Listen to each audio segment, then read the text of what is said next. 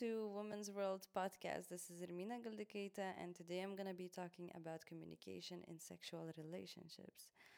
I'm going to give you 3 tips how to have an open conversation with your partner or with your date about sex and your desires. So let's dive in. From the start, that desire is important, but we are too shy or complex to talk about it. Remember the fact that women are more likely to open up and talk about deep stuff. So do that. Be that person. You know that your partner is willing to talk about it with you too, but most likely he's just not ready or afraid of your reaction or afraid of what might come next or what will you think about it. But we women tend to be more open about things, so just do that. If you think that you need something to help you out, it could help, like having a bath together, or like having a glass of wine, having a nice day together, go somewhere out, have fun, laugh. And once your guards are down, you will feel automatically more relaxed in each other's company. So, uh, my tip is as well to begin with compliments. Start saying things like, "You remember how we did this? This was amazing. Oh, I was so horny then," or "It was so hot when we did this or that," or whatever. Like, "You are so nice to me. You are a great partner."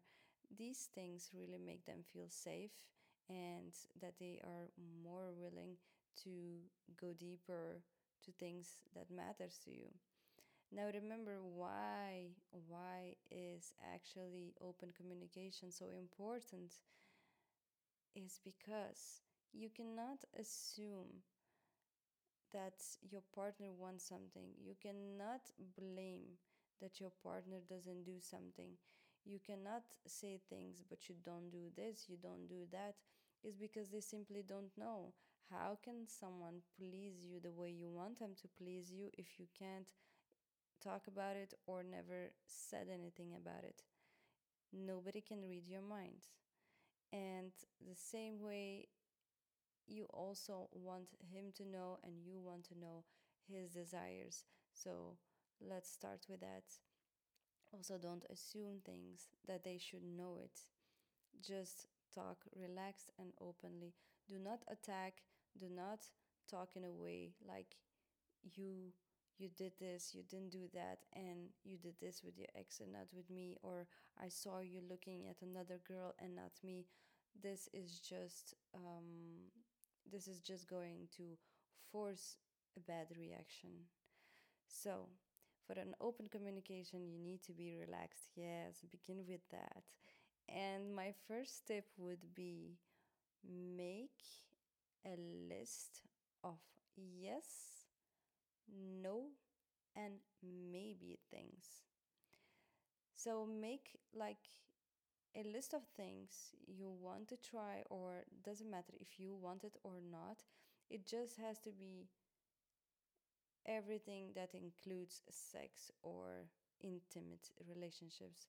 That can be also even going on a date somewhere and playing with each other, or doing it in a car, doing it in an elevator, trying a new toy, taking a bath together and massaging each other, licking, kissing neck, doing with other people, doing it somewhere on vacation, uh, trying new positions, bandages, blindfolds, lubricants, all kind of things. There are so many things. Role playing.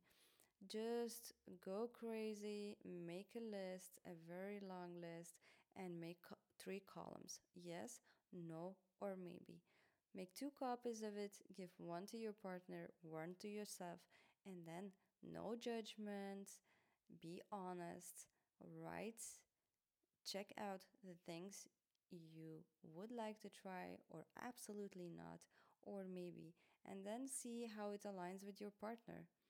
The second thing would be the bucket list. So, indeed, this would be your bucket list, or this one, or you can write a new one from this one. So you see the things that matches from the list, yes, no, and maybe, and the things that completely match, yes, that's absolutely your bucket list. The things that are maybe, you can still discuss with your partner, and you can see, maybe you can have some ground rules, maybe you can have some changes in that situation or whatever, but just try to communicate about it. And the third thing, that would be just for fun, because sex should be fun, it should be pleasing, it should be just awesome. So have something to laugh about. Make a three thing fantasy list. And that could be totally something crazy or totally impossible, or maybe just possible but not in the near future, or like a dream.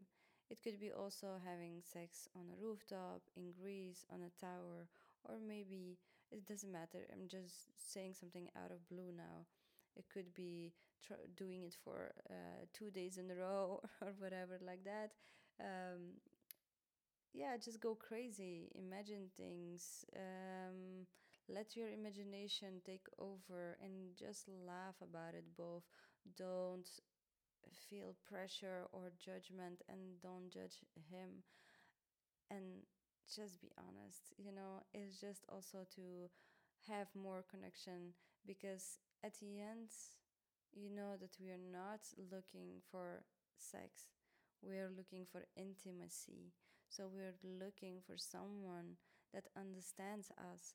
And if we can't understand each other, and we have no communication, at some point sex becomes boring, because it's the same, and maybe even not fulfilling your needs. But that would be completely your own fault if you have never opened up.